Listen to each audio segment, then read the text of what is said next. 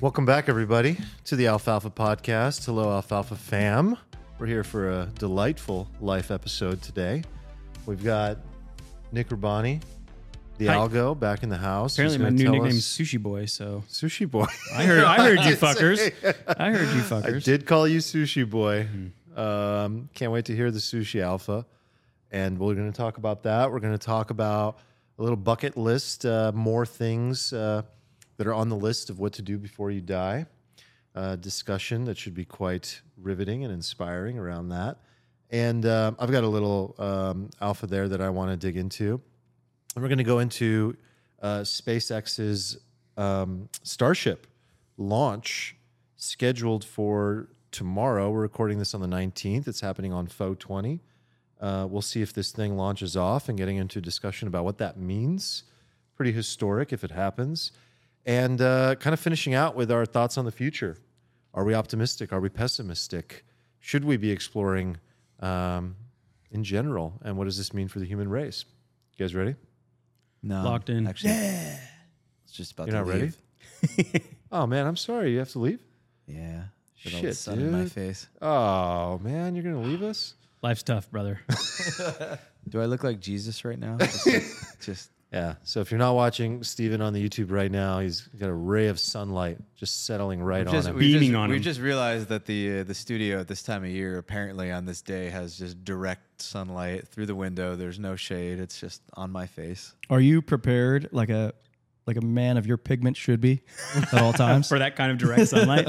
Yeah, fortunately, I've been outside a lot, so I don't feel you had trouble with that as a kid. Were you like, did you need a lot of SPF 100?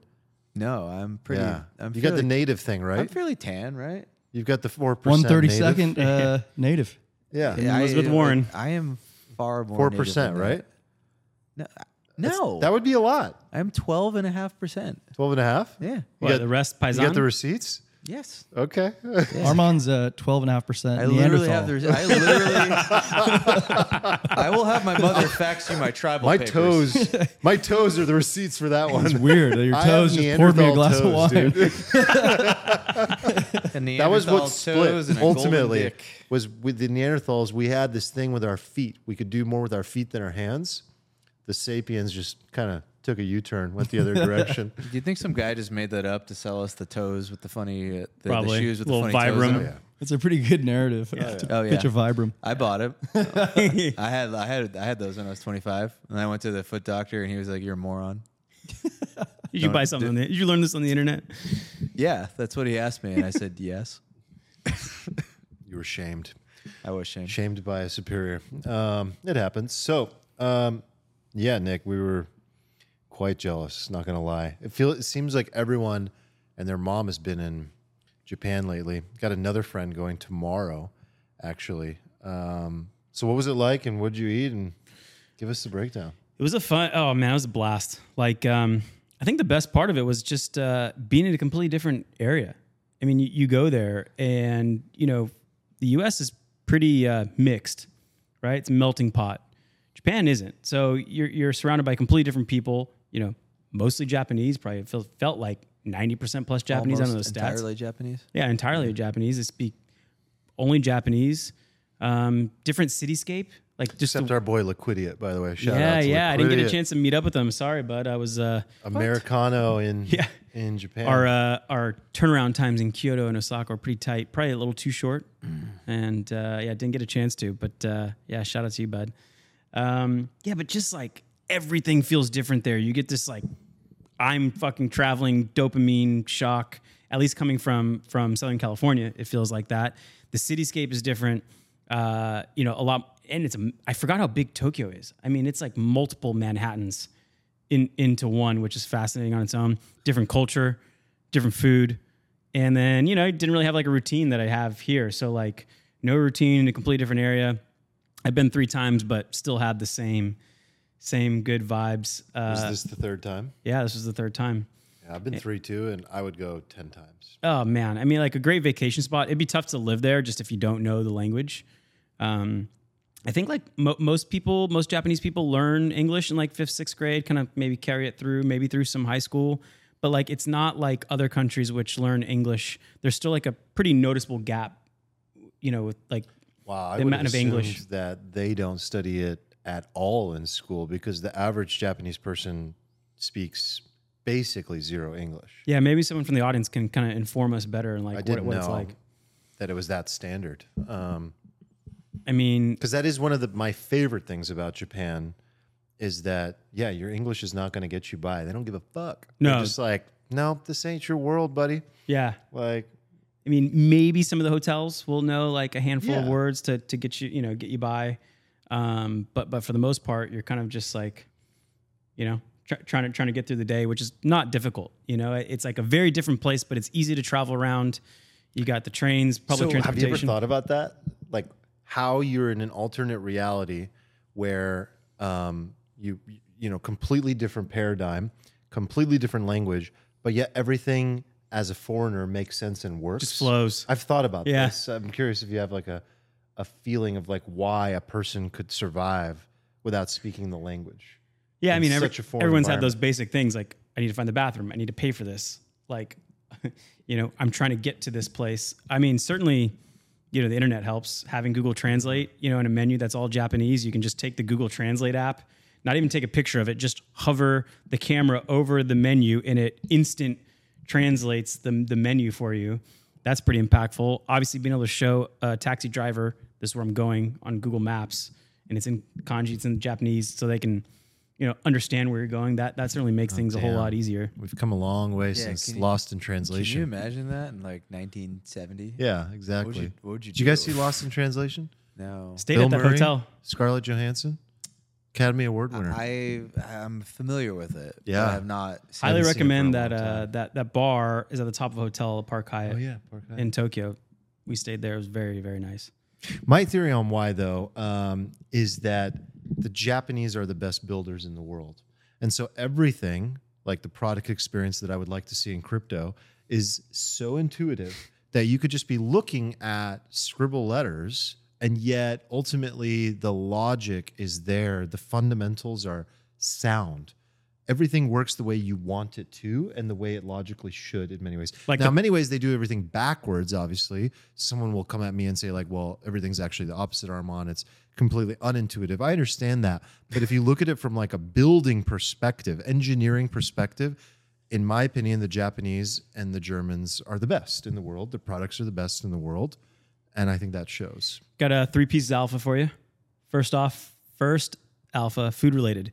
You go there for the sushi, but you keep coming back for the fucking steak. It's so good. Like we set up a bunch of reservations, and like the first 4 were omakase sushi, and we're just like stuffed. But then, there's really good sushi restaurants in San Diego. Obviously, if you live on the coast, you experience good sushi. You probably get different types of fish, all different types of seafood in the omakase, like some pretty weird ones.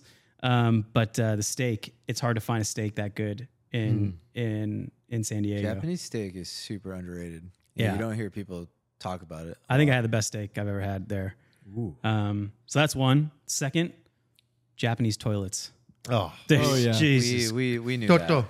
I know you know that, and knew it's that. funny because South Park had an episode. I rarely watch South Park, but I happen to that throw it up on episode was YouTube. so good. And my girlfriend and I are watching it, and there's an episode that just in this season about Japanese toilets, and it really just nails everything. Yeah, it had trouble. One of the only reasons I want to own a home is you to can- install full blown The Toto 9000? Yeah, the Toto Did 9000. you, Because I'm stuck with the Tushy 100 right now. Oh man, I mean, your it's toilet doesn't great. lift open for you when you walk It's up not to it. warmed up. Play Did Oh, you do all the is it buttons? warm? You play with all the buttons? Oh yeah. I'm scared. Well, the first time you gotta be careful of the aim Don't of hit the that girl stream. Oh yeah, don't hit the girl button. Hit you right on the tip of the penis. Literally, it would. It does. They got a dryer. Some of them have deodorizers in them. The dryers are such alpha. Yeah. Oh my No, God. but Yeah. that's that. So And I'm talking like your grungiest of public toilets got at least the base level Toto, warm seats, full bidet action. No income inequality there. Not for the butt. The last one is counterintuitive. So perfectly clean streets, 0 trash cans. There are no trash cans in Japan, just out on the Very streets. hard to throw something away. But you can't throw anything away. And so how is it that there's no trash cans, but everything's perfectly clean? Does trash cans actually create this like just tossing Consumption. of trash everywhere. But I mean, I consumed just as much as I did in Japan. I just had to carry Oh, my but trash with me but until I doesn't it went to solve an the- establishment. Doesn't it solve the problem more upstream? If you know downstream there's no disposal, doesn't that change the way people build products upstream? I Maybe. think that's the point, right? Because it changes like the type of materials that are used. You're more likely to create sustainable materials that can be reused. Or But it's not the materials. It's like I have to carry this stuff with me. I get that part. I'm just thinking about the aspect of like what it does Could be to like, both. manufacturing. I think like that culture is so polite that Yeah. they would like take their trash with them for like 10 miles if they were asked. They So also you don't had to, like- you had to carry it, right? Yeah, and I knew that going in because we've been before, but it like hit me again. I was like, how's this place so clean? No trash cans. But they also don't walk and eat. You know, it's not like you're like, I don't know, carrying your like diet soda from McDonald's as you like walk through the streets. You get rid of it before you leave. So I don't know. Those things were pretty interesting to kind of pull out as maybe some life alpha for the No pod. trash cans is weird. Yeah. That would not work here. That's not like some advanced technique. I think that just works because of the culture. Homogenous culture that Have agreed you- on. Have you guys ever seen Some like rules. Thomas Sowell talks about the study of UN diplomats who have like diplomatic immunity and like don't have to pay like parking tickets, but they did a study on like all the diplomats from all the various countries and which ones paid parking tickets and which ones didn't. And like the number one country I think that paid the most parking tickets was like Japan. They're the World Cup team that cleans the locker room before they leave. Yeah. Yeah, I forgot about that. They were cleaning the stadium. Yep. So was Korea. Yeah. Just a very polite culture. Almost Like, there's just, really like awkward Respectful. for you because like in a normal interaction, like at a cashier, you might hear "thank you very much" like 3 or 4 times, and yeah. Oh, Wouldn't last get time that. I went there, we took an Uber to the hotel. My buddy immediately left his cell phone in the Uber and gets in touch with the guy. The guy drove 2 hours to bring his phone back and then refused to take any money and then just left. But yeah. Also, no tips there, by the way. It's incredible. I've never seen anything like it. You're just supposed to expect good service, and he did it out of the kindness of his heart. Right thing Yeah, to do. it's just like, no, you just do that. You would do it for me. I was in the train station. I was wondering if I could like take a bunch of money and just spread it out and just see if like everyone would pick it up and They hand just it back to you. collect it. Yeah. The Yeah, other thing I this did makes there me that was think. interesting is we were like out late at night and we found out there was like a 2-star Michelin like wood-fired pizza place like in an alley near us. And it was like $12 for a pizza and it looked like this little hole in the wall like pizza, but it was like a 2-star Michelin restaurant. And we went in there and just ate this like pizza. It was unbelievable, like in Japan. And that was just like not a thing I thought we would do. It just happened to be like right there. That was like super fun. I had such a good night. God, I want to go back. Let's run it back, boys. How do you guys feel about pooping away from home? Fine. You're No, fine no with that? stage As long as fright. there's a bidet. Okay, so I'm like, As long as there's a I'm bit- not a fan of these road games. I like to play home games mostly. Okay, so you hold it until So sounds uncomfortable. yeah, I try to most times, particularly when I'm traveling. But in Japan, I remember I go into like a 7-Eleven and, had to. So I go. And the cashier, like you said, is like, hey, thanks for stopping by. What an honor. What an honor to have you. I was like, pleasure was all mine, dude. You're so polite. Yeah. By the way, they're 7-Elevens. I extremely think polite. the founder was from Japan. They're not. There's good quality food in there. I think I bought your gifts from 7-Eleven. I mean, I don't think we've told. I don't know if we've told the story on the pod. But the last time we went to Japan, Nick and I went together. We talked about the trip, but like one of the things that happened is we were sitting at a bar. We got into a conversation with this guy, and he said, "I'll be back. Wait here." And he came back with a bag of gifts, It was candy. He bought Candy. a whole bag full of all Japanese different candy. style. He was like, "I want you to try all these different candies," and it was Takashi, Takashi, I think that was called. Yeah. or Togadashi. I don't know. Something like that. I wrote it down. But like, who does that? Like, that doesn't happen in most societies. We had most some good places. drunk encounters with strangers at the bar. It was fun. Let me think about it. Can you imagine me telling you that in America, like, hey guys, I was sitting at the bar and there was this guy from Cambodia, and it was his first time in the United States, and I said, "Just wait right here, sir. I'll be right back." Gotta get And you I an In-N-Out went to burger. 7-Eleven. Yeah, or I went to In-N-Out and I brought it back, and I'm like, "You must try." No, we don't operate that way. That's not in our code. Like, they give him a gun. Welcome to America. You're gonna need one. I think it's because of like the homogeneity of. I know. I didn't want to Japan. start and open it, but I was Yeah. like thinking about our discussion around like Scandinavia. I was thinking about crime and like hospitality It's and like how small town, like Yeah. Midwest U.S., where everybody's the same, everybody knows each other, everybody looks the same, everybody's very, very nice. But then you go to an like New York agreement. City, and if you do that, somebody will like probably pull a knife on you and be like, "What are you trying to rob me?" yeah, the sort of like diversity of opinion and backgrounds creates more prosperity and freedom and upward mobility for everybody. But then the trade-off is like insecurity, trash, broken systems, crime, pain in general. But in these societies where like it's more homogenous, like I don't know, everyone has a higher baseline. It really seems, and it just seems like more respectful of each other, less fear, less security issues. I don't think that applies everywhere. Like you can't apply that to the Congo. It's a very homogenous culture, but very unsafe place. So there is, if I was going to steel man the argument, definitely like there are plenty of homogenous cultures where things are absolutely terrible. But there's something there. There's something there to explore more. It's like a hierarchy of needs baseline plus homogeneity equals. Yeah, there you go. Everybody's very nice. There's a formula somewhere. Yeah. So where do you guys want? Like, what are some other like? So actually, one more question for you, Nick. How much was this trip dictated by the recent alpha from this year for you around spending more on these types of experiences? From the book that you read, Yeah. Die and with Zero. Die with Zero, and some of the new planning that you've done, and your new yearly plan for 2023. I mean, I didn't hold back.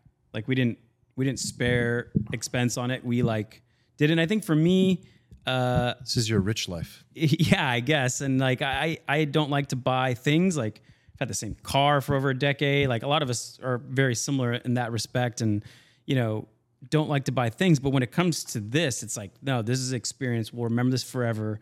Like we want to like experience it the way you want to experience it. And I think, I don't know, for me, it was even more so like that, with just a little less like that talking voice in the back of your head. Like, well, should you really spend this much on this dinner? Like that's kind of obscene. And should you really have a car drive you around and things like that? And just did it the way we wanted to do it, and Nice, dude. not without like a back talk from yourself about. Yeah, well, I think that's really healthy. It was part of what I wanted to share today, and it's so tightly related that I'll just say it. So last night I started watching Ramit Sethi's new documentary, his series on Netflix. And by the way, unbelievable. I've been following this guy for 15 years. He's come such a long way. He's built this huge brand, I Will Teach You to Be Rich. And now he's got a series on Netflix. Over the last couple of years, he's been doing a podcast, I don't know if you guys are familiar, where he sits down with couples and he talks to them about their finances. It's an amazing podcast because they share everything, and it's like basically therapy for the mind around money. And he works through all kinds of money trauma with people, but ultimately helps them set up very simple systems to become wealthy. I've been utilizing Ramit's system since he wrote his book 12, 13 years ago or whatever it was. So started watching the series last night, really enjoyed it, highly recommend it to anyone. I think it's called How to Get Rich on Netflix, Ramit Sethi. But his cardinal rule is to to spend extravagantly on the things you love, but to cut ruthlessly on everything else. It's a really simple framework. It's just like you decide. I said rich life. I was saying it because that's what he says. He says, define what your rich life is and go and do that and fucking say yes to that. Like when you do it all the way without that feeling of like, I think what I did for many years is like I would just do everything like kind of halfway. And instead what happens is you're always feeling a little guilty about everything. Oh, should I have done that? Should I have done this? No, you shouldn't have done most of it. But what you should have done is spent extravagantly on that one trip or on that one car. Even a car is a good example of like, don't go get the $30,000 car. Get the McLaren. Get the Mercedes that you want. Get the whatever that you want, if that's the thing for you. It's identifying what brings you joy. Yeah. And then like just diving into that. And then there are many things that we all do that aren't really. And you've brought this up, right? Yeah, I think I mentioned this on You're really good at this too. One of our old episodes. Yeah. I sort of just do this naturally, but yeah, I agree. I think I used his verbiage as well. Yeah. You know, like spend. Do you find that like with a couple, with your partner, it's like, well, there's two concentric circles, and there's probably like maybe a little overlap, hopefully a lot of overlap, where you both agree like, no, this is what we love, and we're gonna spend a lot on this, and then this stuff we're gonna cut.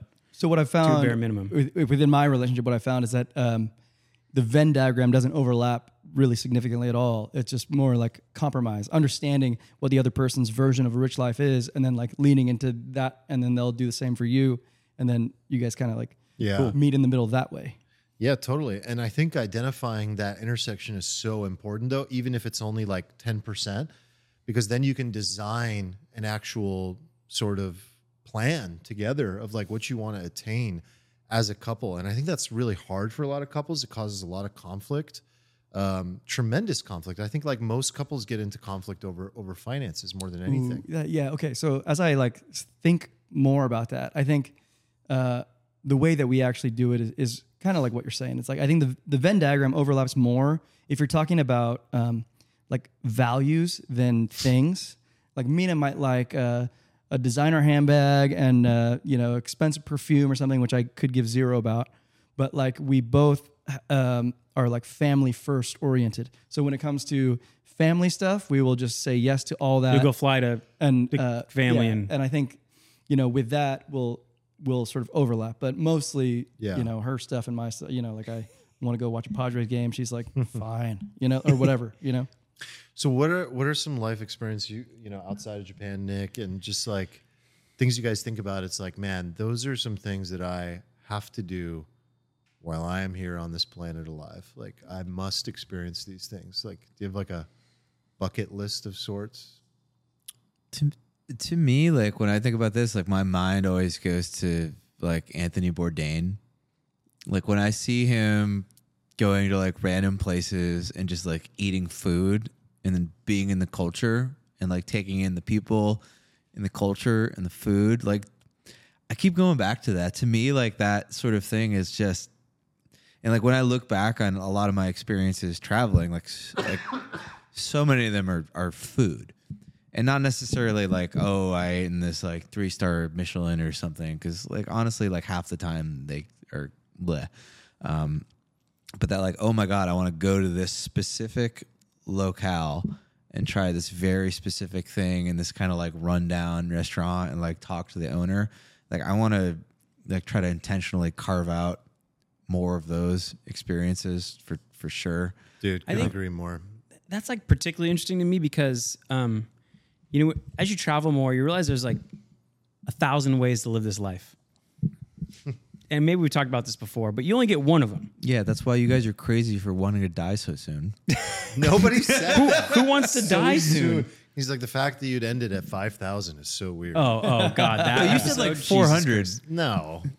Maybe. Check. All right, we don't have to rehash that. Yeah, now. let's not rehash that. So the point is like, you only have one of these life, but like you can't live all 1,000. But like, wouldn't it be nice to go into different places of the world, particularly maybe not the most traveled, like I don't know, Western Europe, for example, but to go to places where you can see how a life is lived differently, and maybe you get some gratitude from it. Maybe you get a different perspective, and you bring it back home and tweak your life a little bit. But just like being able to experience it for a short period of time, I think is pretty special. I think for Get me, FOMO on different ways to live life. that's why my version of my rich life is all about flexibility, and it's the ability to leave this home base for extended periods of time and go and experience.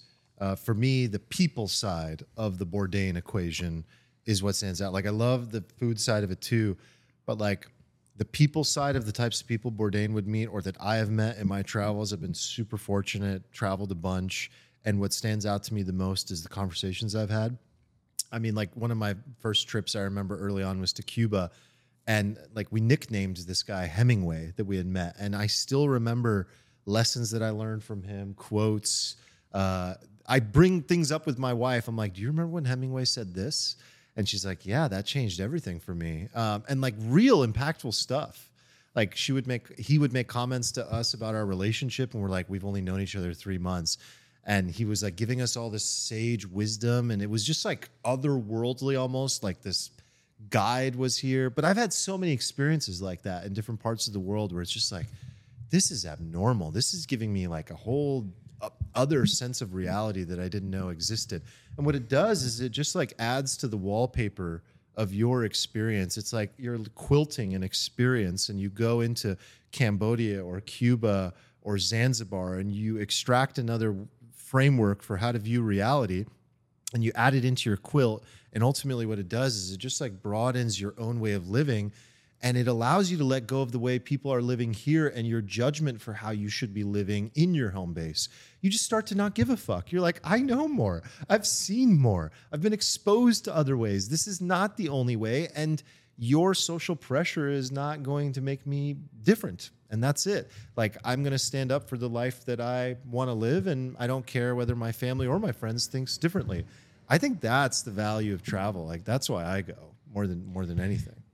When we talk about like bucket list items, you mentioned Bourdain, and this like popped in my head immediately. So to Tony Robbins, you can knock him and that's fine, but like I find a lot of valuable stuff in his advice, and he has this idea of like there's the science of success, and then there's the art of fulfillment, and they're two very different things. And so Bourdain got the science of success right, but as we know, sadly, he did not necessarily master the art of fulfillment alongside of that. And so one of the things I had like written down before this was like, one of the things I want to accomplish before I die is I don't want to necessarily become bitter as I grow older. You know, as you get a little older, you experience things like death, especially with close family members, and that can like really just weigh on you daily. And I don't necessarily want that to like bitter. And as you grow older, you get physical limitations, you get social and friendship limitations, and I don't want that to happen. And that's one thing. This is such a good one. I think this should be a pod topic, because like I find the bitterness coming out when as you get older, you get more experience. Like Armand's talking about, you see more things, you learn more things, you know more things, and in knowing more things, you can get bitter at like new ideas that you've already seen tested and fail, and you're just like, ugh. No. That kind of bitter? No, that's just your mustache talking. Don't worry. That one's easy. For bucket list stuff, I was like hearing you guys, and I think about new places, right? Like I don't have an itch to go any specific place. I've had the luxury of going to many places, and I think where I'm excited, as I'm just like looking at myself now, we're talking about going to visit Mina's family who live in Iran, but we can't go to Iran. So we'd go to Turkey to see that family group. And that would be exciting for me, because like family is like our shared value. And beautiful place. I think it's more for, like you said, it's more for the people in that regard. Because like I've traveled enough to know that you can have a magical experience anywhere. It just depends on, did you meet that guy named Hemingway in this particular moment that you were there? Was the weather nice that you were there? Because you see things in such a limited sliver. And in that sliver, did you have that experience that became meaningful to you, and that changed your whole perception of what this place is? Right. Yeah, 100%. It actually makes me a little sad sometimes when I've been to like a great place and it doesn't quite deliver. I'm like, damn, I don't think I quite dialed this right to have the optimal experience. Not that I have a regret about it, but it's like that could have been better. I have to go back and it's redo hard that. to create that experience when you are visiting a place that you don't know, but you want those like random moments to happen, and you're like, but I don't live here, so how do I like craft that? But yeah, I mean, those are the ones that you remember the most. I have something about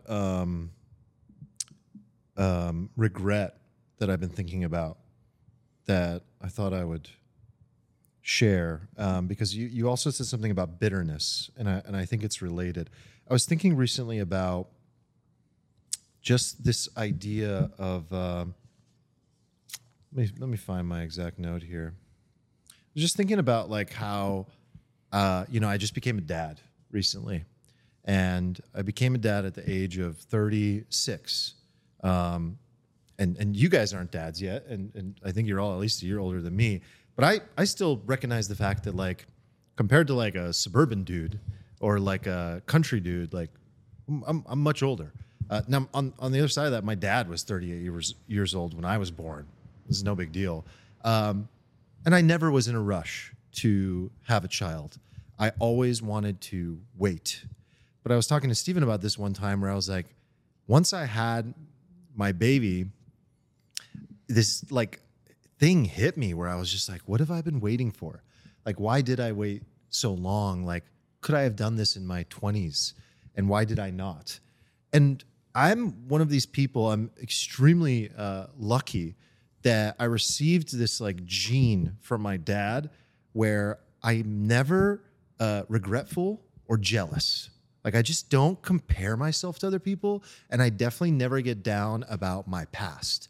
I'm just like, it's all here, and this is where I am now, and this is great. And it's just something I don't think about, but it's just something I'm very fortunate to have gotten from my dad, both probably like literally genetically to some degree. Personality, I think, is partly genetically passed. I mean, we know that happiness even is partly genetically given to you, but also just the model that was like represented. Like anytime someone would come up, he'd be like, he'd use words to illustrate exactly what I'm describing. But I still was sitting there for a moment just being like, man, I could have been a younger dad and, all these things. And, by the time, how old will I be when my daughter's this age? And then how old will I be when my daughter's this age? And I started playing that out. And I was like, whoa, what am I doing here?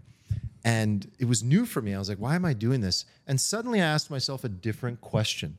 I asked myself, well, what did I do instead? Like, what did I gain instead of having this baby 10 years ago? And I thought through the 47 countries that I visited and what my rich life has looked like for the last 10 years and the things that I've gotten to do. And all of a sudden I was like, wow, look at that. Like none of that wisdom could have ever been available to pass on to my daughter. None of this life experience, none of this ability to like create this company today, all of it. Like, and it's just like, I share this because so many people struggle with regret. And it's something that we're all optimizing against to make sure that we never feel regretful. But I think it's very easy to make sure you don't, because all you have to do is be grateful for everything that you've experienced and know that it was part of the journey. And if you're sitting there going like I realize this as well, is like, what if somebody says, well, Armand, like, but I look at the past 10 years and I didn't go to 47 countries and I didn't do anything meaningful with my life and it sucked. And to that I would say, well, then get fucking busy.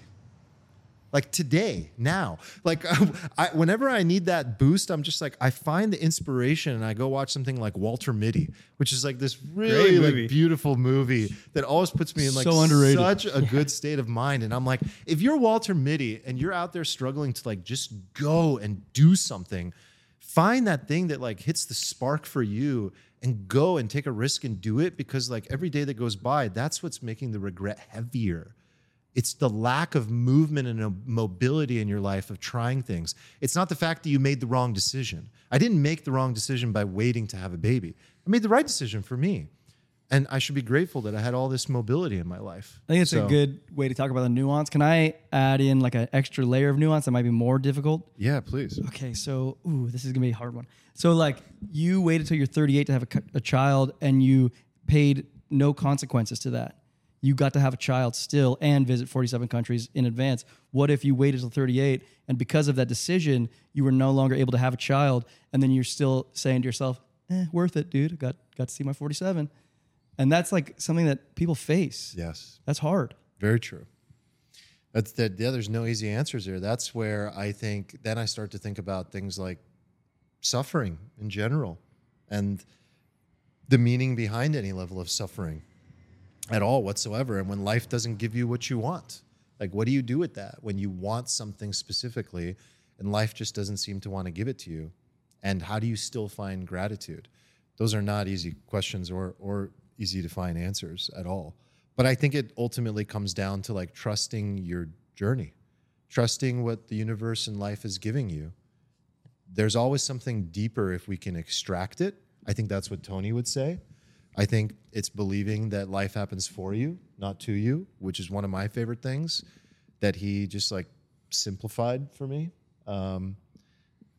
But it's easier said than done. Anyone have anything else? I mean, I had a bunch of other stuff, but they're kind of like simplistic compared to what we've talked about so far. I do want to do. I want to do like random stuff, like really luxurious, high end like trip experiences. Yeah, like I talk to want to me. go to like Scandinavia and like be in one of those like glass domes and like go and see the Northern Lights that way. I want a lot of these like guided experiences. I want to go to Antarctica and do it the right way, like beautiful guided experience. I want to get my Walter Mitty Iceland kind of throw experience. in the backpack. Yeah. Get the skateboard. Just a lot of that kind of stuff for me. Like it's more than anything, it's the go out into the world and get lost for extended periods of time. Like I'm excited for your Nepal trip, dude. Yeah, like that I hit up is- the I have person this trying to help me. I was like, okay, feeling that one's gonna need to be get this. amazing. Need to get this situated. So I'm gonna get on the phone with him. Yeah. Actually, one of our listeners hit me up on Twitter about he had already been to Bhutan. Him and I have been chatting here and there. Oh, Bhutan, Yeah. sorry. Yeah. Is it as happy as they say, according to this man? We were still good chatting about it, but yeah, it sounds like he enjoyed it. Like it was, he had thought I already been to Bhutan, and so I was like, no, I need the alpha, brother. Hook it up. Yeah, so hopefully by the end of the year, that's the plan. Let's shift gears into not just the planet, but outside of this place, going to the moon, going to Mars. These segues. You love them. So good. From I'm gonna Bhutan make to you Mars. do them all from now on if you don't. So tomorrow is launch day for SpaceX, and there's no really clear indication that it seems like one of the first times that Elon is like under promising Maybe. because he's just like success is just not blowing this thing up. He's Right. basically like, it'll be entertaining either way Yeah. because it's either going to work or it'll blow up. This is like Yeah. wild to me. This vision, this like I'm more interested in like the logistical plan of like how do you get Can to you tell me Mars? what the vision is? What this thing represents? What is this? It's Okay. a step toward Mars. Okay. So imagine, so this thing, the actual Starship is about 16 stories high and about 30 feet in diameter. It's bigger than 16 stories. I Isn't thought it was it? 167 feet. No. That was No, it's 120 meters. Oh, It's shit. like 400 Meters. feet high. Okay, so it's 40 Towers stories over high. like the Statue of 40 Liberty. stories high and 30 Yeah. feet. So this is across. like a international space No, wait. station type of. Maybe it was 30 meters. biggest It's rocket. 120 meters. Something meters for sure. So hold on, I have no knowledge here. So he's building something where you can go up there and dock on your way to Mars. Is that what's going on? So essentially, the plan is you send up one Starship. It hovers in orbit, in Earth's orbit. You send up another Starship. They connect. You refuel Starship 1. Starship 2 that just held the fuel. It lands back on Earth. So this key thing is that it's reusable. Then you send Starship on an 8-month journey. It happens every 26 months, apparently when the alignment is like good for short travel from Earth to Mars. And then you can send one. Ideally, once things are settled, you can land that thing on Mars, use the native water, or melting ice, I assume, and carbon dioxide to create the same fuel that Starship needs to send it back to Earth. So he's talked about in one of these tweets where you basically set up 100 Starships, put them in Earth's orbit, refuel them, and then literally like Battleship Galactica, literally send over 100 Starships with all the cargo you So need. this is the way to civilize. They can hold like 100 people, right? Well, so I was trying to imagine that. So, okay, this makes more sense. Like 40 stories high and whatever, maybe the size of this office in diameter.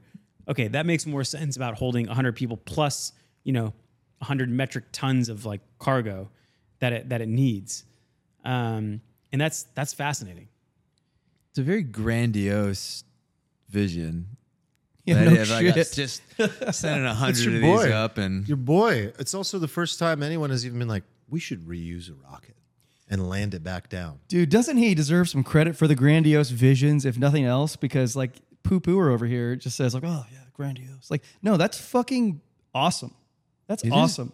It is literally How is me calling the fundamentally vision grandiose? it is Poo-pooing it. fundamentally changing the arc of humanity Because, and sorry, the evolution of humanity. you didn't say anything today, but you've only said Oh, everything you've only for ever 2 years said before this. That he's Sorry. a con artist. Yeah, come on. Sometimes he is. The Boring Company is stupid, and like he like still can't put solar shingles on your roof. So like it is an interesting. But it's all what you focus on. It's interesting It's all what we juxtaposition. look at. It is an interesting juxtaposition, but I guess it comes down to like the parts we focus on.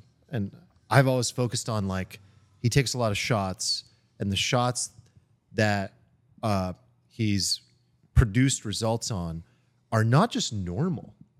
These are human evolution trajectory changing shots that are unfolding before our eyes, and that deserves credit. And along the way, please God, allow the man to shoot other shots and miss, just like Michael Jordan, just like anyone else. Like, allow him to shoot some shots and miss. Again, and I said lately that his stock is way down for me, especially with the way he was like treating people and the Twitter sagas and all that. That's all part of it. That's all part of the equation. But I think it's incredible what he's doing, what they're doing. It's obviously so far beyond Elon as well. Like, his ability to attract such incredible talent is what is making this possible. I think you do that when you got a, big, hairy, audacious vision. Yeah. Like that has meaning. I think you do attract like Right. natural talent by saying like, we are going to tackle this and like, it's going to be hard, but like I'm calling on all the best and brightest, and some of the best and brightest are naturally I mean, called something by he, that. he deserves credit for is that he's got capital back it up, that he's earned on his own with a little bit of help from government subsidies or whatever you want to say, and also a track record of success here and there that enables sort of people to buy in, which I think deserves more credit than, like consternation that he receives. There's so many things to give credit to, and I don't want this now to become the opposite. Well, usually he gets bashed, but now we're just lauding him. But like, the guy places like enormous bets, all-in bets. These are all-in bets. Like, Tesla was an all-in bet. SpaceX was an all-in bet. bankrupted by SpaceX. Yeah. Too. Yeah. So like, the most important thing here is the fact that he like went all the way all in to make SpaceX happen, and the probability of success was probably like 5%, and like maybe less. So because this, like, we might see like humans on Mars in our lifetime. So I think 2025 and 2028, there's moon missions where the Starship is some portion of it, whether it's like taking people from the shuttle to the moon and back, like shuttling humans, or the whole thing.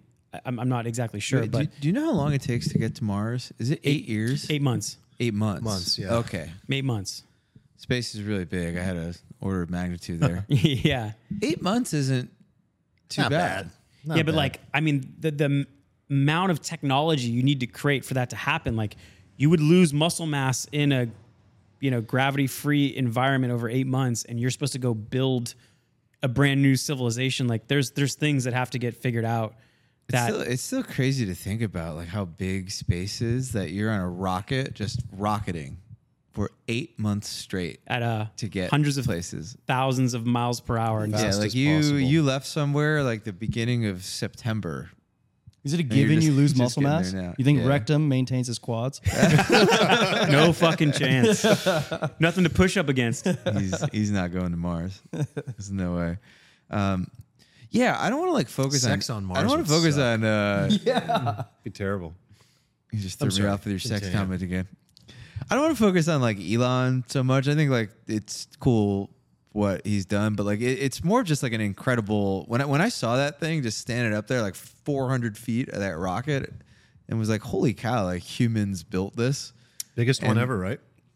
I think it is. Yeah. It is. I was shocked by how much bigger it is than the space shuttle.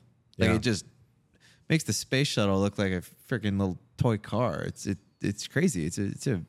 It's a big thing, and like I don't know. It reminded me of like how advanced it is, but simultaneously like how primitive it is. Like I could imagine like a very advanced space traveling civilization that just zaps and warps places, Right. being like, oh, look at these little monkeys strapping themselves to this little pile of metal Huge and with some rocket, gas yeah. and just lighting it on fire and just Yeah. waiting 8 months to go somewhere. That's like cute. Yeah. But for us, it's like the frontier of everything. I hope we keep it in the space museum in the future, though. Be sick. Yeah, it is I'm pretty. imagining like a floating space museum in like one of our galaxies. We all just like visit and we show up and hey, remember that? It's pretty primitive. I mean, you can't paint that thing a pretty color because all the paint would be so fucking heavy. It's just not useful. But like, I'm not a space geek by any mean, but you know, Musk does talk about that. What's more exciting than trying to become a multi-planetary, planet species? And what other thing could make you more optimistic about the future if you can watch humanity as a group like accomplish this? And I kind of buy into it because like I'm just watching this test flight. I'm eager to watch it. I'm excited to What see. time is it at? I think it'll be like 5 a.m. PST tomorrow Yeah. morning. So it makes you more optimistic. I think so. A lot of people get pessimistic about this kind of stuff. They feel like we're putting our time and resources and energy and dollars in the wrong direction. Well, that Yeah, technology so- passes And they down, feel by the like way. all we're doing is that's like fair. avoiding like conflict at home This on is Earth. such a polarizing situation because Very. people will say, "Oh, you have all this money. Why not solve poverty and hunger on Earth? Right. Why are you trying to go to Mars?" This is the like that's the like left curve kind of like symbol. but you hear this all or the is time. it the right? Yeah, You hear it all the time. yeah. I mean, I've read Musk say like, when you have a civilization that's alive in the universe, the question is, do you go beyond one planet? Like, if you can go beyond one, you might be able to go beyond two, and like that is the question, because do you only stay on the one planet? He's like, if we can make that leap, then exponential more improvement from there. But towards the economic argument, all this technology will get passed down, through the economy. Like there will be advances in technology that eventually become commercialized that I think consumers do get to experience. I agree with both those takes. Yeah. And I think like, man, there has to be like a huge premium on the insurance policy that we're taking out to protect the conscious mind, right? Like, isn't this what he talks about? He says like, we have had this privilege of having a mind as like Homo sapiens, and we're at such risk of like one big comet or something hitting Earth, and that is all destroyed. Talks about it's like a flicker of flame, and it can be problem- blown out. Protect that. The problem with the argument of, hey, Mr. Billionaire, why don't you focus on the problem at home, is that it's none of their business. We all have the freedom and opportunity to focus on whatever we want to focus on. As long as we're not committing a crime or hurting anybody, why wouldn't we reward somebody for trying to solve any problem? Oh, well, no one person can solve every problem. I think that they have applies- to follow their interests. That applies to Musk, but what about when you're talking about a publicly funded NASA program or something like that's government funded, that's based on taxpayer dollars? Sure, and the discrepancy between funds going toward problems that people deem are more worthy versus like space Well, exploration. my dollars are not going to solve problems that serve me, but serve some Martian species. That's But how we I don't think that's how we it's- got here, right? Like NASA essentially was like defunded, saying Yeah, like I don't we don't think need to it's spend money. true. I don't Yeah. think it's true. I think So- like the majority of dollars do go. I did hear toward, so- but they don't trickle down to. I did hear something suggesting. I mean, this is from like a NASA-ite. This guy was telling me that this is like a government program that funds itself based on its tech innovation. I don't know if that's true, but Universities kind of have this like commercial licensing capability where you can go in these tech transfer programs. Like San Diego State had one, and we participated in that. And you can make money that way by licensing out the raw technology that you create. So I don't know if NASA has that. I feel like we used to create like so much incredible technology via NASA and via like a lot of these government programs. And I don't know if this is correct, but it feels like that's stopped. Doesn't feel like anything comes from the public sector anymore. And I feel like that's a little bit sad. I think that people who are like, Elon should be saving hungry people on Earth, and I get the argument that it's his money, he can do what he wants, but like I think a better counter argument to that is like what you were advocating for is to like alleviate human suffering in a way, right? But you're a little like too sort of like myopic in your vision if you're just focused on, hey, these humans are suffering here right now. I think if you zoom out a lot, you can argue that if we don't become an interplanetary species, then it's not a question of like if human civilization will end, it's just a question of when, right? Yeah. And if you could have hypothetically gotten to a point where humanity could thrive for 1 million years because they become sort of so decentralized, they spread out throughout the universe and like no one like kind of spark of catastrophe can end the human race, then if you're able to prevent that from happening, if you're able to make the jump to interplanetary and that allows humanity to thrive like across infinite generations, then in a way you have saved billions, hundreds of billions of human lives if you zoom out far enough and project far enough into the future. So logical. Through that lens, I think this is great. You just have to accept that it's a benefit for humanity. It just might not be in the present day. You might not be able to see it. You might not be able to like help someone people else now. can focus So on let me that. put some stats to it in an algo type of way. Nick, I don't know where you were on this one, but here I am. NASA's annual budget is funded from the federal government budget. It is as a percentage of the federal total. In 2020, it received $22 billion from the federal budget, which is 0.5% of the total pennies, U.S. bro. We federal spent budget. that on like one plane to drop bombs on people. It's like so sad. Since its inception, the United States has spent $650 billion on NASA.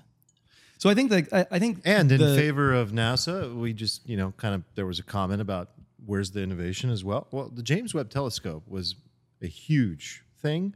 So even with this limited amount of funding and talent and research time, like they did help develop, like they were the pioneers behind it. It was a collaborative effort between a couple different space agencies, government space agencies, but they were the ones that created this. And this is the greatest thing one of the greatest things we've ever created. So, I think it even goes back even further to support your point. I was just showing the stats, but I think to support your point, they've like created things that are even like in consumer use. Like I think like polarized sunglasses are like a NASA invention that trickles down, etc. But is the Space Pen one the one that one that still writes without gravity? Is that one of theirs or someone else made that? The algo would have to look that up. I actually was looking at it on Amazon. I was like, I should get one of these. I need this. It was just suggested. It was Ramit just Sethi is just like, shut up. No, you don't. well, Amazon's becoming its own algo now. It's like freaking like an Instagram algorithm. It's starting to feed you all the shit you don't need. Oh man. No, I agree. I think again to add to your point, Stephen, as well. It's like I think it's a silly argument. Super silly. It's just dumb. Like let people work on the innovative things that drive them, that they find innately exciting. Everyone is here to do something. If let me put it a different way, most people are doing nothing. If somebody's doing something, shut up or support them in every way you possibly can. That is literally a foundational thing for me. Like it is so easy to sit and talk and critique what people do. Shut up. Most of the time, all you need to do is shut up and applaud somebody's work and behavior or become useful. And most people are just not useful. So the person that says the problem is this Elon or this Jeff or this Mike should go and work on that problem themselves instead of arguing and bitching about, well, I don't have the resources to solve the problem the way you do. If you just gave this percentage of your wealth, it would solve the problem overnight. He's got too many things he can do. Taxes. He's got an opportunity cost. Yeah, that too. But like, go get busy doing it yourself instead of complaining. Most people don't do shit. Man. I got more good ROI stats on your NASA public Here funding. he comes. I woke him up, the algo. Memory foam. Memory foam. Memory foam developed by NASA engineers, now enjoyed every night when you sleep tidy in bed. Enjoyed by me. Yep. That's a fact. Scratch resistant lenses. Okay, cool. Water filtration. I mean, that's pretty important. that was created by NASA for astronauts now they can in drink their every pee? single fucking home. Infrared thermometers, more in like healthcare, you experience it, but you're also your cooking utensil to make sure your steak is just perfectly medium rare. And then cordless tools, another one. Cordless developed tools. by Okay, NASA. nothing. So this is like my thing that I'm worried about. Is like nothing you just read was developed like post 1970. Maybe a little bit later. Well, I mean, when did you have like an urgent push? I mean, Were Kennedy you sleeping on made memory but foam no, in the this is- fucking 80s? Okay, maybe. Tempur-Pedic bed Okay, is that when you the were best born? thing we've gotten lately? Is like memory foam? Like that. That's sad. Like Eric Weinstein is James talking. Webb Telescope, bro. That's a big one. Well, I mean that's cool and everything, but like Weinstein has talked about this a lot. unbelievable. Like he sort of like lamented the demise of sort of like the cowboy intellectual. Like he talks about how we used to have like Richard Feynman and like elevate these people, and we used to split the atom and try to go to the moon, and like now we can't figure out how to get like grandma her pills like for a reasonable cost without her like dying, and it's just like what are we doing as like a society now? like no it- real material innovation. yeah, like we've outsourced that to like thank God Elon is doing this, I guess, because but like why does it have to be up to Elon to do this? Like what happened to us doing this He's the only one. collectively as a society? Like where did that go? Peter Thiel has the same argument, and he's like, we don't have ticker tape parades anymore for like individuals, for people who accomplished big things, and it's not proper to celebrate an individual. Like it's I was more. thinking about this because I remember you brought this up, and I was like, what if it's just a shift away from individualism in general? Maybe it's a that's not a problem. terrible thing. It could be that. I think it's a problem with capitalism. And I think I'm going to harken back to your gripe with crypto. And I'm going to use capitalism as like the analogy here. It's like all these devs want to build the next DeFi scam because that is what's going to best serve them instead of like creating something that's novel that's going to actually change the space. I would also I think that's true. I also think what society like as a whole values and sort of holds up as like laudable has changed. So our society doesn't value Feynman anymore. It values like thinking about the collective, like victimhood, oppression, stuff like that. Like when was the last time you saw somebody like celebrated for doing like things that were like cool? Like it's like I feel like a lot of it is like what Armand says about like Elon. Now I think it's perfectly fine to say like, hey, is this the best way to be spending our resources? Like, do we want this guy to have this much money where all these people are suffering? I think that's a totally fair critique. But at the same time, it doesn't feel like society is celebrating like that sort of like cowboy, you know, like intellectualism, like the way I don't know, it dude. used to. I don't know. Like, who's our modern Feynman? I think there's a bunch of them now. But I think the difference is like, Well, I think who? plenty of people are getting celebrated. Who? Well, I only know Elon. Well, I mean, it depends. Elon You is mean like, not. Elon is mostly not liked though. He's not even celebrated. no, but he used to be before he kind of put himself out there even more and became But the he richest used man to in be the world. Was celebrated. I would adored. argue in a time where Adored. we still were kind of celebrating or that. Bezos is a good know? example. He's not really out there like publicly as much as Elon, but he's still hated on. Yeah. I just think that we're talking about potentially two different things. I think there are plenty of people still appreciated by society, but what's happening is there's an overlay on top of that, which is the whole populism cultural narrative we've been seeing over the last 5 to 10 years that is making it appear that way and is literally also causing a huge portion of society to just hate on somebody because Okay, well, it whoa, doesn't whoa, align whoa, with their whoa. political You're narrative. conflating populism and collectivism, though. I think. Well, I think no, that's another layer. Yeah. That's another layer. But I'm just addressing the thing that I don't know if it's true that we don't value individual contribution. I've actually said this in the past that I've had a gripe with this, that I'm like, where has the appreciation of individuals gone?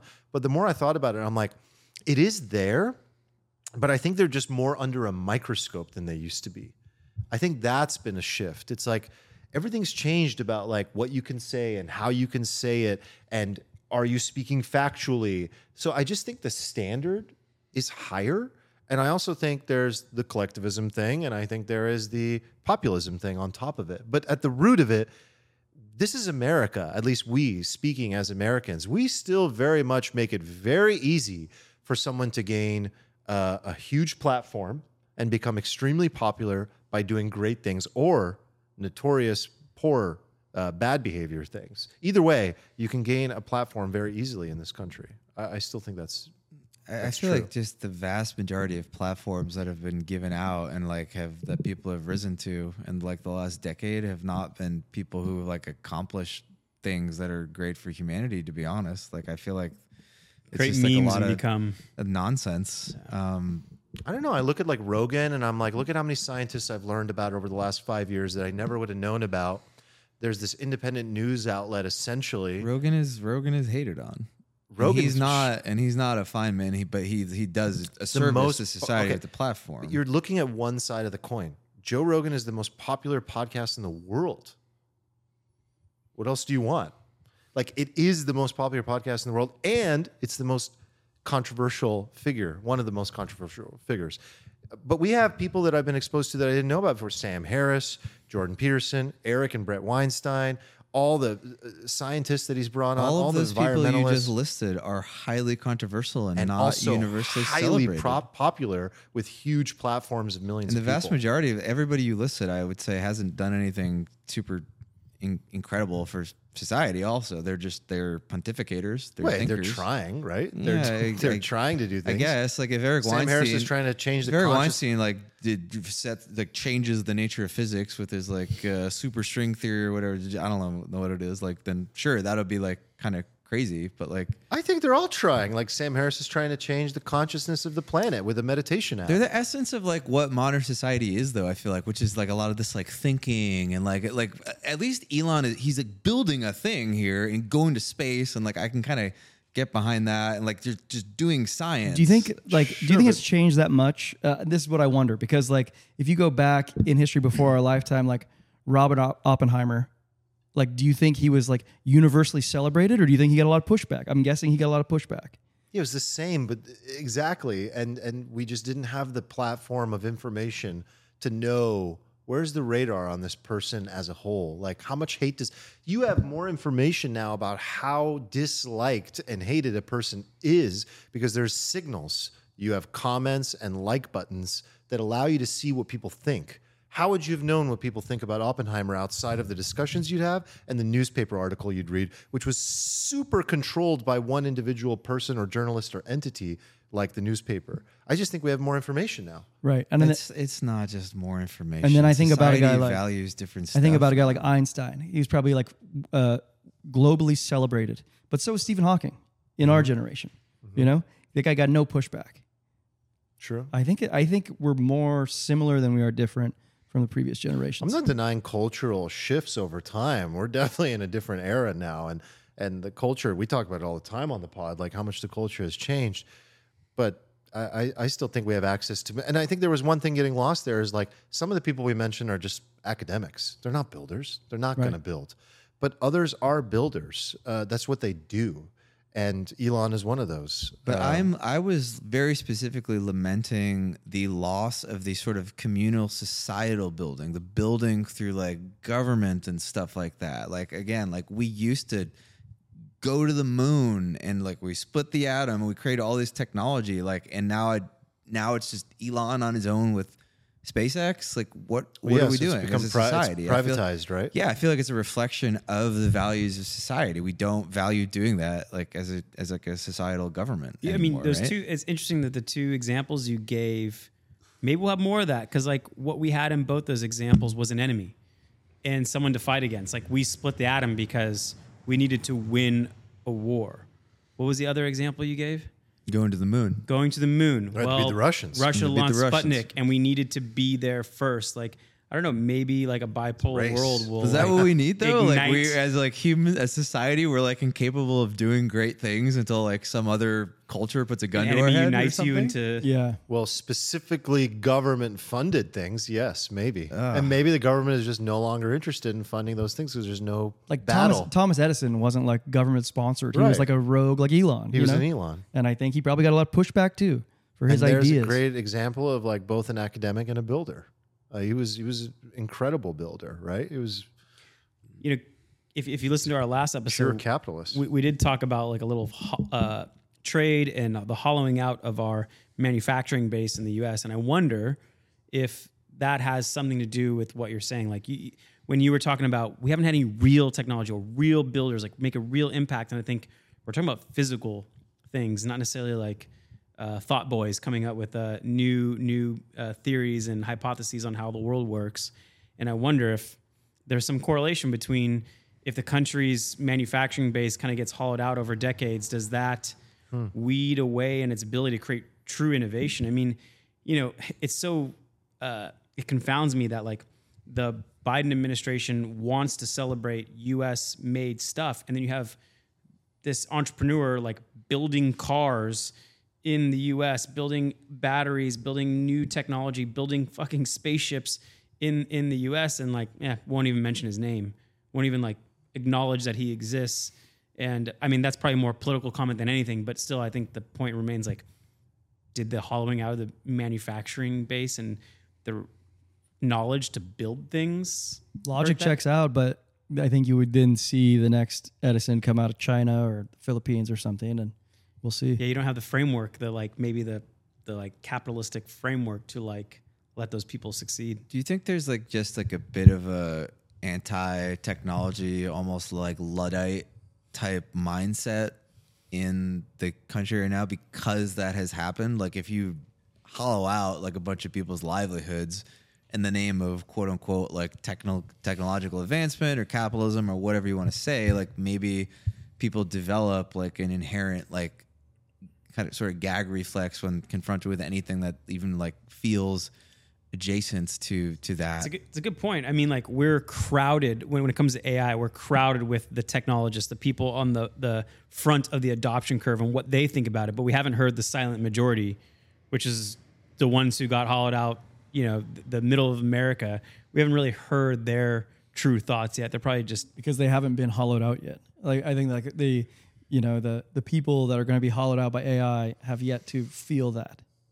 or maybe they'll be the ones who are best off. And we talked about that too.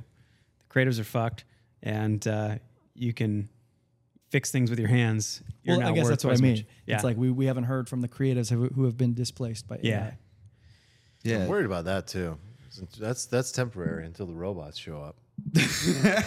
Seriously, the electrician's in power for the next however many years, but But it's cool this is happening because like we're talking about this topic because someone is launching a massive rocket into space to conquer another planet that wasn't even part of our consciousness of like what's capable before. So I think it's cool that, you know, this is happening in our lifetime Yeah. and we get the chance to Well, let's watch get it. to the heart of the issue here, I guess. Like, are you guys fundamentally like optimistic or pessimistic on humanity? What does that even mean to be like optimistic or pessimistic? Like, is it a matter of survival? Is it a matter of like, will society here in America be thriving 10 years from now? Will it be worse? Like, how would you even define? yeah, I think it should be metric. defined by like on one side of the spectrum, it just either is very dystopic and trends poorly for people and becomes worse and less safe, or it just completely ends.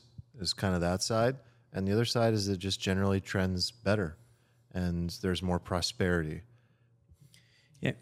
I think it can be both. Where I'm thinking of it is kind of like what we talked about on the money episode in the most recent one, where it's like innovation and like productivity gains have benefited all people, but have benefited some more than others. So you'd see like quality of life improvements across the board, but you also see a widening wealth gap.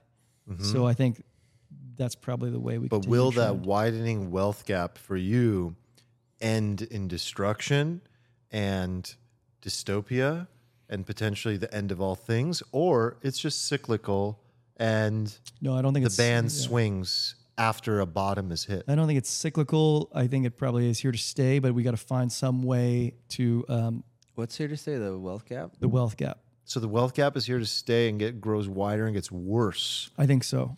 I think so. Both Like, things happen simultaneously. particularly on like a shorter term time horizon, which I would call my lifetime. You know, as I zoom out, that's short.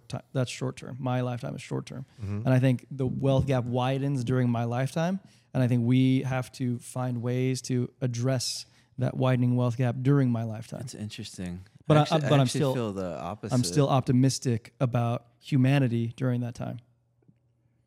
I think we close it. I don't know. I choose to be, I think is the only clear way to describe it, a sort of optimist about the future of humanity, because it feels like one of the only choices I have.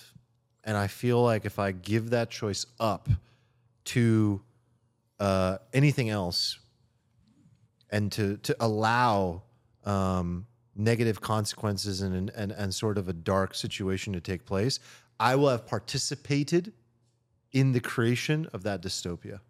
It's that simple for me. Like, I choose to be an optimist, and in particular a techno-optimist, because I feel like everyone has a part to play, and if you want to see a better world, then you better be doing something about it.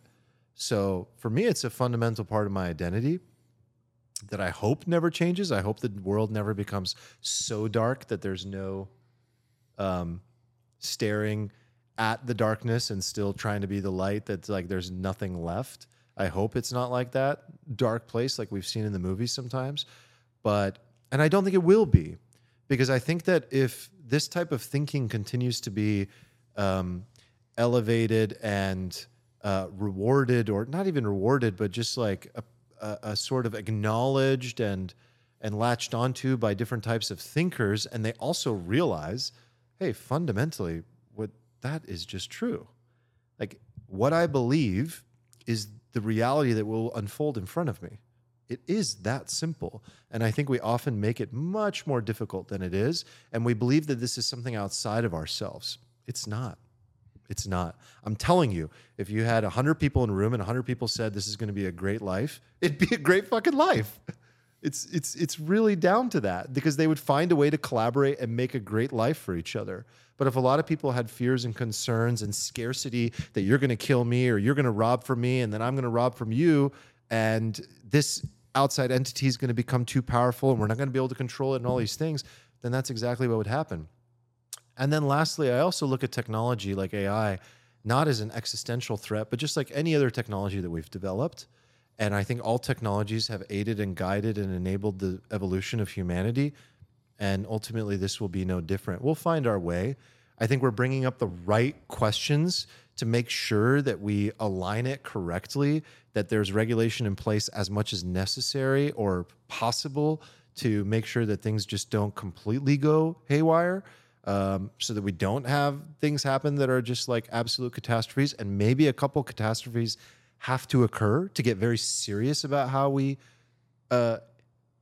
tame technology.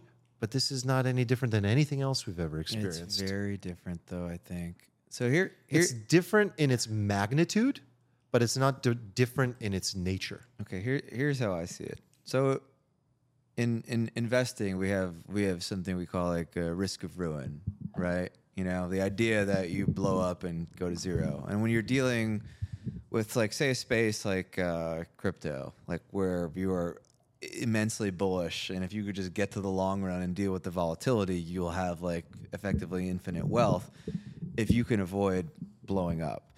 And you see this like in evolution, right? You could have just millions of the species die off. As long as the species itself doesn't go extinct, you can keep iterating, you can keep moving forward, you can keep going and getting to the long run. I think when humans were a primitive species and we were just dealing with like sticks and stones and stuff, like we couldn't nuke ourselves, right? Now we literally can actually nuke ourselves, but we're also rapidly developing other technology that can effectively, metaphorically nuke us in a particular way. And I think like the problem I see with humanity is like we're really good at reacting when something slaps us in the face and like overcoming adversity and picking ourselves up and marching forward again. We're very bad at like advanced collective risk mitigation. Like you see this with like climate change and that sort of thing. My fear is that with like super advanced technology, we don't get the chance to like take a slap in the face and adjust and pick ourselves up and adapt and like iteratively move forward. We just like mess one thing up and then like the whole game is over eventually. So on like a really long horizon, I'm like kind of worried about that. I'm actually like pretty optimistic over the next 5, 10, 20 years. Like I think these problems are small on a relative cosmic scale, and I actually think we can move like through them. But I also just look at human nature and I see it like very poorly equipped to deal with these sort of say like 6 or 7 sigma events that in finance wipe out all your money, but like in humanity just wipe the whole thing out and then there is no chance to come back. That's like kind of my fear. Do you ever think there's this like humanity has this collective conscious base layer, which is survival, and that will like, even though for as many political and cultural disagreements, economic disagreements you have, doesn't like kick in at just the right moment just to save off humanity? 100%. Or you think this technology is like moving too fast and like we've created something that we don't even acknowledge is like, you know, Yeah, like I think we're a collection of like carbon and other various atoms that has learned to evolve and react to the analog cellular world that we evolved in. And I don't know if we are going to be able to like sort of react in the same way to this new sort of digital or scientific world that we're creating, where like things happen way faster than we can sort of comprehend and react to, and we're just not wired and we haven't that blown way. each other up yet. We haven't nuked each other yet. I mean, it's kind of funny that like our way to solve that was like shared mutual destruction. If you bomb me, I bomb you, and Yeah, I so mean, we we've all gone- die, we've and we gone don't through, want 50 that. years out of 10,000. Sure. So it's small. Like my thing is like, can we get to 1 million years? Like, what does it take to get to 1 million years? Well, I think we have to become interplanetary for sure. And then we also have to figure out how to like mitigate these. Like, I do think AI is, I do actually think it's going to be like a huge problem. I'm kind of in that camp after thinking through it a lot. I think that's like a huge risk. And I think like, you know, the biological and other sort of scientific advances we're making, like that are going to help us like immensely, are also the sort of double-edged sword where they Yeah, could man. be used. I don't for know. real. It's like nuclear energy. It's the best source that we've had. We've discussed it on the pod, and yet look at what it can do. But like, imagine nuclear energy, except like you can just harness it with your keyboard. That's like what we're doing now. Like we're going. Yeah, I don't disagree with your idea that like in the world I'm describing, collectively, if people are just like aligned, then you see positive outcomes. But all you need is one bad apple, one bad actor. And when the power source is so much more exponentially powerful, and all it takes is one bad actor or one mishap for something to go awry, I see that. I get that. But I think that what Nick said is correct. Like, I think that humanity does have a baseline thing of like, hey, like we have our differences, but like we want to live. Like, that's just like a baseline thing. We want to live. And so when push comes to shove, I think there's more collaboration than anything else. For the most part, there has been. And I think it'll continue that way. Well, I'll let you end with that. I won't. Eric, you got anything on it? I won't fight you. Are you bearish or I bullish agree. humanity? No. Yeah. Yeah. Let's end on a bullish note. Okay. Don't let me, I like it. Don't let me drag everybody down. No, that's fine. Well, I'm curious with the Alfalfa fam out there. Thanks in the community. Let us know. Are you bullish or bearish humanity? And yeah, I want to have more of these discussions. Many more. For Many more. years. We've Let's- had some good. let's We've not had end some good civilization. post-episode talks in the Discord Some very good recently. ones. Been enjoying it. Yeah, hop in the Discord. Let us know on the YouTube, and hopefully, I know we've teased it a couple times, but we're going to be setting up our live streaming soon. So there's another tease for you. Hopefully tomorrow we're working on that and setting that up for some live streaming Yeah, action. it's like Proof of Stake in 2016. It's coming. That's perfect. It's coming, All guys. right. Peace. Bye. Later. Later.